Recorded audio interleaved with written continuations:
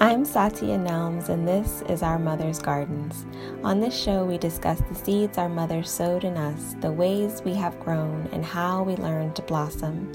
In this space, Black women that have learned to define success on their own terms share stories of their beginnings, healing, and thriving. Welcome and thank you for being a part of this community of mamas, grandmamas, aunties, sisters, cousins, daughters, and friends. Today we are in the garden with my best friend, Patrice King. Patrice was born and raised in St. Thomas, U.S. Virgin Islands. She moved to the Northeast to attend Wesleyan University, where she double majored in psychology and sociology. She then pursued her master's in organizational psychology from Teachers College, Columbia University in New York City. Patrice is compassionate about the intersection of education, technology, and the development of lifelong learners. In her first career, she consulted with educators, nonprofits, and co-founded a gaming company to develop spaces for deep learning, inquiry, collaboration, and creation. In 2018, she pivoted her focus to interior design, architecture, and self-sufficient living. She led the construction of a tiny home retreat and is currently developing a small farm in upstate New York. When you hear the word mother, what does that word bring to mind? So I think for me, a mother is someone that nurtures, someone that encourages growth and that cultivates you. Mm-hmm. And that can be as a mother, or it can be an aunt or a teacher. But for me, mothering it's a selfless investment of time and energy into essentially helping someone become their truest self. Mm. And when you think about the women in your life or the woman in your life who helped you, who nurtured you and helped you to become your truest self, what woman or what women come to mind? I would say that I was mothered by many women. The first that comes to mind is my mother, my biological mother. Mm-hmm. She was a single mom, but she built this kind of amazing support network of women to help her raise me. Mm-hmm. And the second person that I think of is my mom's best friend. Mm-hmm. So as a child, I would introduce them as my mom and my second mom. Right. Because they were very much like partners. My father, kind of came in and out of the picture throughout my entire childhood. Mm-hmm. So I feel like it was my mom and my second mom that really kind of took the reins in kind of shaping me into the person I am. And then, of course, there's all of the sister friends that supported my mothers, that weren't family by blood, but they were aunties, as I called all of them nonetheless. And these, yeah. Which, this is kind of, I guess, a Black thing and a Caribbean thing. You don't call anybody by their name. It's auntie so-and-so. Right. So I would say that all of these women, in one way or another, kind of mothered me as a child and mother me still now. Gotcha. So can you share a memory from being raised by your mother in this community of women?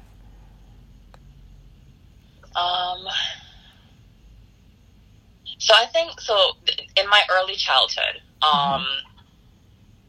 my mom worked two jobs for a lot of it, right? Mm-hmm. So she had a day job and then she had a night job. So I think a lot of my memories of childhood, or my normal, was, my mom getting me up and getting me ready for school, making sure that I had breakfast. And she was one of those moms where you couldn't leave the house without something warm in your stomach. So even if I was having cereal, I had to have a cup of Ovaltine to go along with it. Mm-hmm.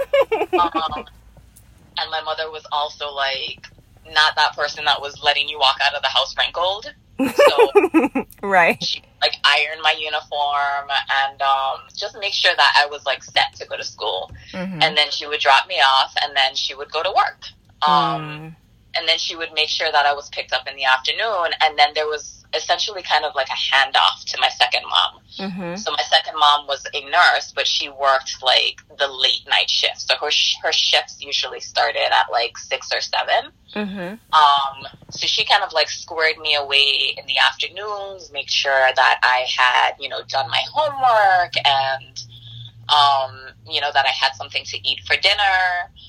That I wasn't watching TV until all of that stuff was done. And then she, like, you know, got me into bed, and then there was another, like, handoff when my mom got back from her second job, so that, you know, I was always covered by one of them. So I think my, like, you know, it sounds like you're being shuttled around a lot, but I think that my memories of childhood are essentially, you know, of having two mothers and of having two homes that felt like home, like two houses that felt like home. Yeah. Yeah. And I loved the word that you used, you know, you were always covered. You know, like you, and thinking about, you know, the words that you associated, you know, with motherhood, you know, you were always covered, you know, in the way that, you know, you meant it, that, you know, someone was always there. But in that someone always being there, you were always covered in nurturing and covered by people who were helping you, you know, to grow, which is, you know, it's amazing. Yeah, I think both my mom and my second mom, like, it was very important to them that I felt, or that I knew that everything that I needed was being provided for me, right? So there was no need to kind of like seek things outside of the home, like no need to like get distracted or to like, I don't know, go down the wrong path, for a lack of better word. Like, both of them were very adamant about making sure that, like, I knew that what I needed was being provided. And, like, not even just in, like, a tangible, like, oh, you have food and house, but, like, also, like, emotionally and spiritually, like, it's funny, I feel like when, I think my senior year of college, I took friends back home with me, to be honest. And, you know, you don't really, I feel like you don't know how different, or like you don't realize like the idiosyncrasies of like your relationships and how you were raised until like someone who is not familiar with you like observes it. Like little things, like when, like it wasn't weird to me that I had two moms, essentially, when I was growing up, right? Right. Or, like, for example, my second mom had, like, two kind of nicknames, like, pet names that she would call me. One of them was Bookie, because as a child, I loved to read. Like, I would read anything. Like, you know, menu, a book, like, anything. And then the other one was Butte, or Beauty. And I think a large part of, like, those nicknames, those pet names for me were, like, affirmations to myself of, like, my intelligence. And also that, like, I didn't need someone else to, like, tell me that I was beautiful or smart. Like, those were things that I was raised knowing.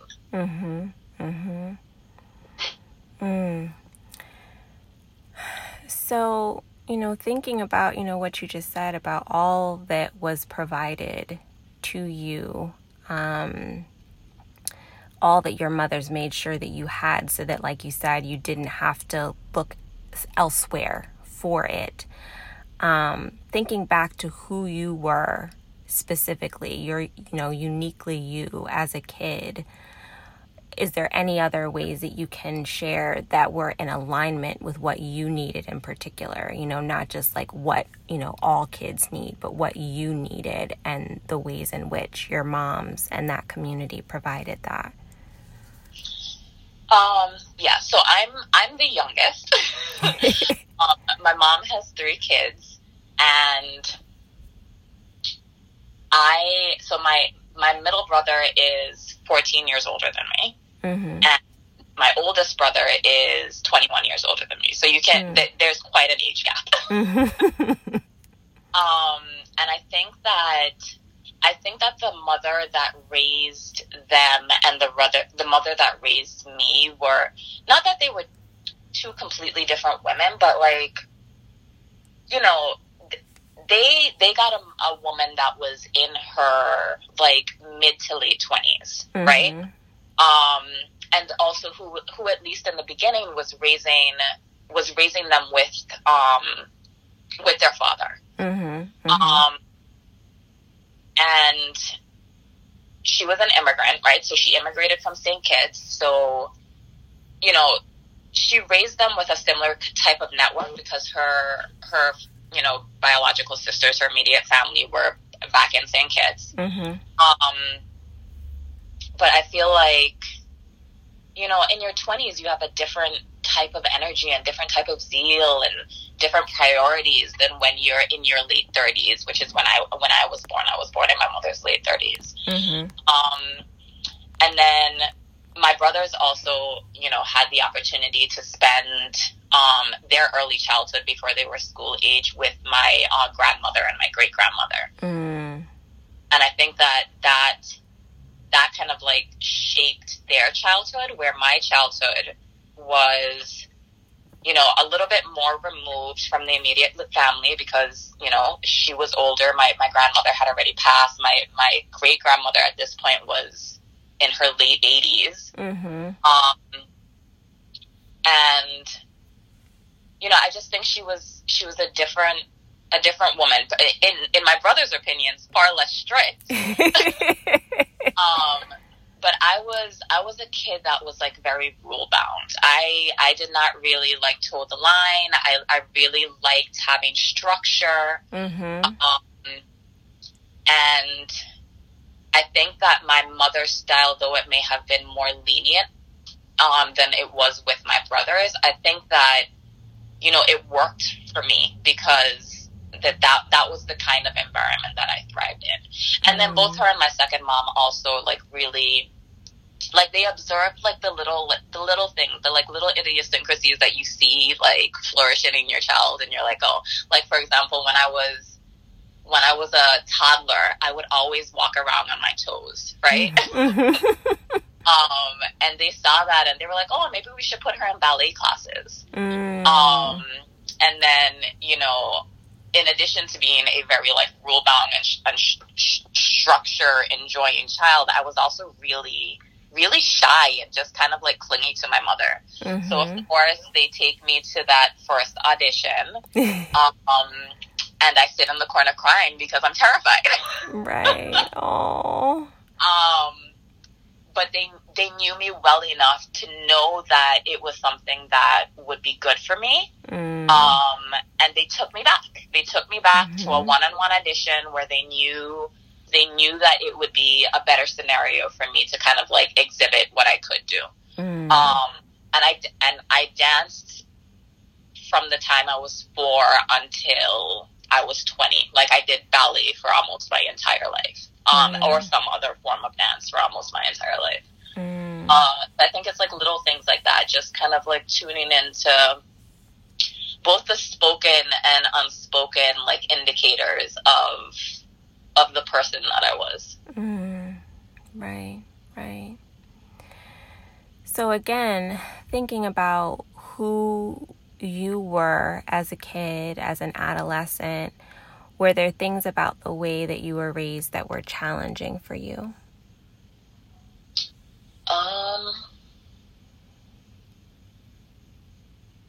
I think when you become a teenager and you want to be more independent, I think that you always butt up against your parents' like rules and limitations. I think the other thing is that my mom is deeply religious. Like her Catholicism is a very large part of who she is as a person. And as a result was a very large part of who I was as a child into my teenage years and even as a young adult. Mm-hmm. But I think that, as I moved away from home for college, or even at the point in my Catholicism where you really have to, I feel like the early parts of Catholicism, your parents are really, bearing the weight of your faith, right? They're really like to continue going. But by the time you go through the sacrament of confirmation, like you're really taking on the reins of continuing building your faith and like what your practice will be. Right. And I feel at that point I started to not outright question, mm-hmm. but really just started wanting something different, right? Mm-hmm. And that's not something that I felt like I could really articulate to her. So I feel like my shift in spirituality, I would articulate as something that like I wish that I could have spoken more openly to her earlier about. Mm-hmm. I mean, now I feel like I can. And maybe part of that is just, you have to find the balance between challenging what your parents want you to know and want you to be. Mm-hmm. And then, kind of taking on what you know that you want to do. So. Mm-hmm. Right. So, speaking of that, that difference in, wishing that you could have had those conversations earlier, but now being comfortable having them, with your mother as an adult, how has your relationship with your mother evolved, as you've gotten older and as you've become a mother yourself?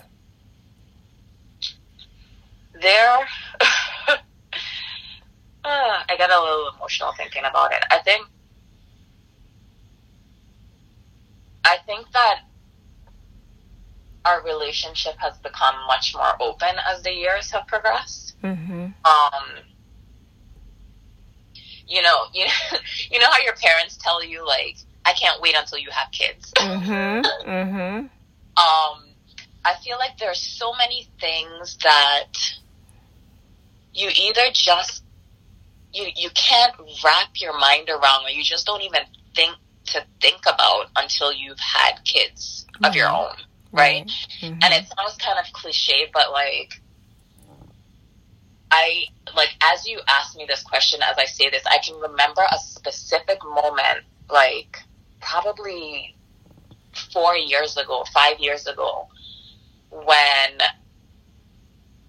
I wasn't even doing anything specific. I was doing something with my son, and we were like coming into the house or going out of the house, and I don't know, he might have been having a hard time with something. I don't even remember what the trigger was. Mm-hmm. But I remember in that moment having this crazy kind of epiphany about some of the decisions that my mother had made, some of the choices she had made in the way that she engaged in some relationships. Right. And I was like, oh my God, like I completely understand that decision now.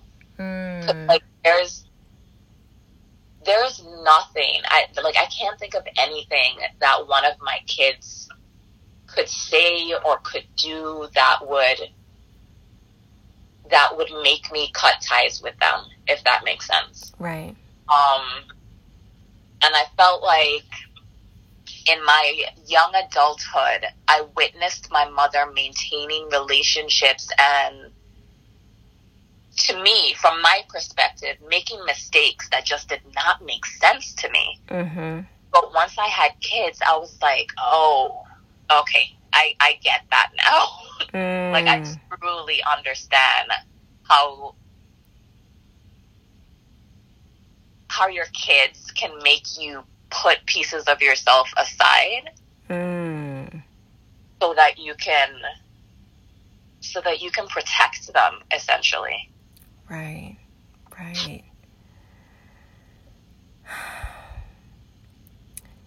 So, what is something that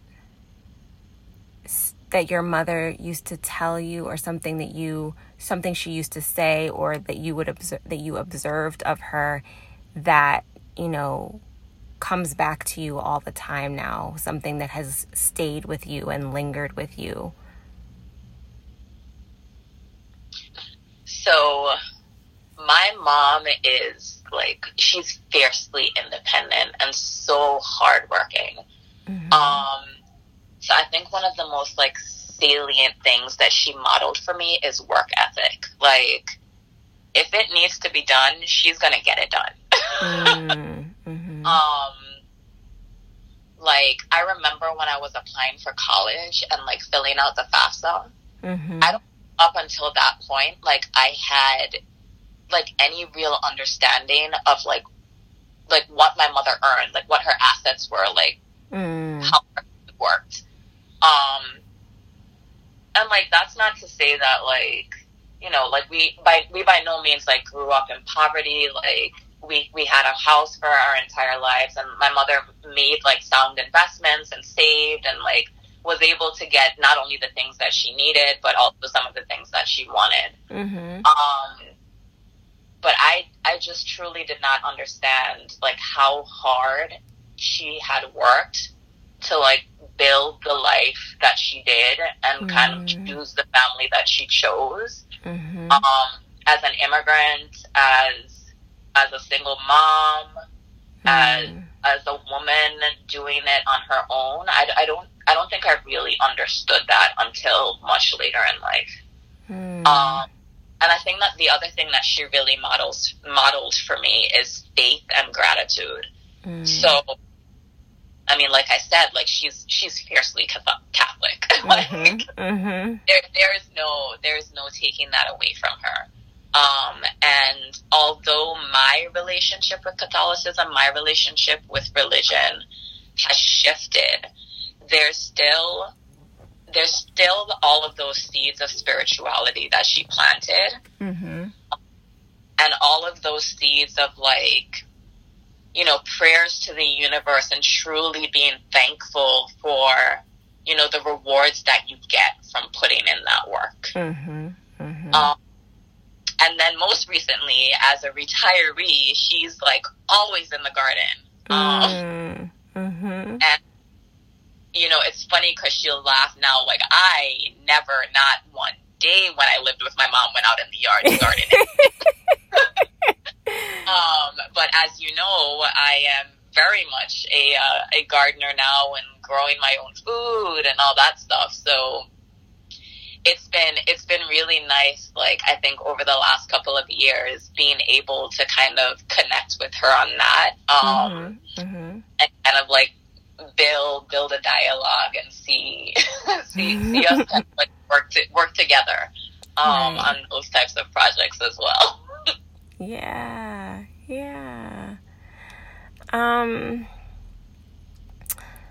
So I imagine some of what you're sharing, with your mom gardening and stuff like that, was that part of the way your mother cared for herself? Did you witness her participating in self-care and caring for herself as you were growing up?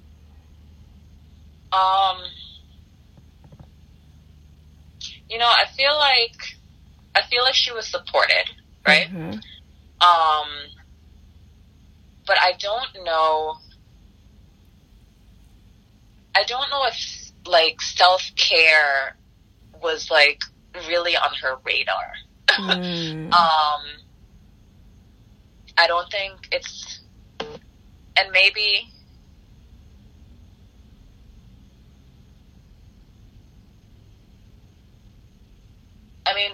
the things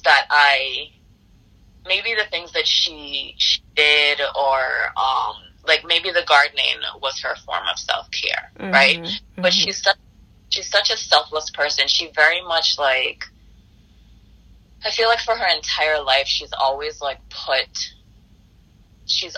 put other people before herself. She's always put someone else's care or enjoyment before her own. Like, she makes sure that everyone is covered.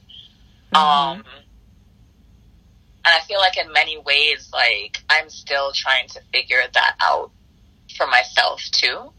Mm-hmm. Because, based on watching her, I feel like a lot of how I define love is based on sacrifice. Mm-hmm.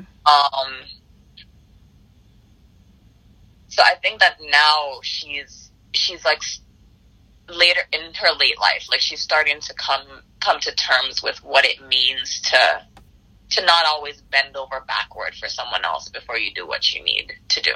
Mm. And just, I think she's really starting to get enjoyment out of being around family without distractions, if that makes sense. Like, the distraction of the responsibility that she wore. Mm-hmm. Like, for example, she's a grandmother now, obviously. Mm-hmm. And she's so present as a grandmother. I think probably present in many ways that she couldn't be with my brothers or me. Because when you're doing it, she had a support network, but when you're doing it by yourself, like, there's just things that you don't have the space to do. Right. And that's not to say that she wasn't there for us. Like, she was at all of my performances. Like, if I had teacher-parent conferences, she was there. But I feel like there's so much in your head. Right. When you have these responsibilities that I feel like now she can just kind of not do it again, but, be there for her grandkids in a way that's just kind of like fun-loving and carefree and, doesn't bear the weight of, being the person that has to be on point. Right. Right. So, how do you care for yourself then? Given what you observed of your mother, how do you go about caring for you now? I think I'm still figuring that out. I feel like my situation, my context is different than my mother's, right? So my mom, she was a single mom, though it was a support network. Excuse me. And I have a life partner who I'm doing this with. So I feel like that shifts the narrative a little bit. Mm-hmm. But I'm a stay-at-home mom. Mm-hmm. So I'm with the kids full time. And, mothering can become, all-consuming. Mm-hmm. Mm-hmm. And I'm still trying to figure out that balance of being there for the kids, but also still modeling that I'm there for myself, if that makes sense. Yeah. And, that's hard in the early years when they're, like, newborns and toddlers and, like, their worlds really revolve around you. Mm-hmm. But, like, now I'm starting to, go into the phase where the kids are older and they need me less. But it's been a long time. It's been years of these little people needing me. Right. For everything. So I think I'm still relearning how to be there for myself. And also the woman that I was before I had kids is completely different now. I had a completely different career. I was pursuing different things, both professionally and personally. So things have shifted. And I think as I start to try to reintroduce myself to who I am now, I think some of the ways that I've been trying to do that are, diving deeper or exploring things that, were kind of like pet projects or, just like glimmers of interest. Whereas I used to work in like education and, federal grants and that kind of stuff. I've always loved architecture and interior design. So I think the biggest way that I've been caring for myself lately is really pursuing those interests. Right. And, giving myself the space to see where those things might take me. Right. So, given what you have, observed and experienced with being mothered in the way that you were, and given your own experience mothering, what advice would you offer someone who was embarking on, the journey that is motherhood? Oh, man. The role of mother can consume you. And I think it can really cause you to forget your truest self. And I think it's important, like super, super important for you to continue to love on and trust that you know what works best for your specific situation, right? Your specific context. And I feel like it can be easy to get lost in the noise, lost in the, like, sometimes the chaos of the day-to-day, and then you get distracted by other people's advice, like what other people think work best or that worked best for them. But in the end, you have to define and live your own motherhood. Not anyone else's, but yours. However it is that you define that. Thank you for listening to this episode of Our Mother's Gardens. If you want to support the show, you can make a sustaining donation on Patreon by visiting our page, Our Mother's Gardens. Please subscribe wherever you listen to podcasts and leave a review. You can also find us on Instagram at Our Mother's Gardens PC. Our Mother's Gardens is a Honey Bunch of Stinkweed production. The podcast features music produced by Bata.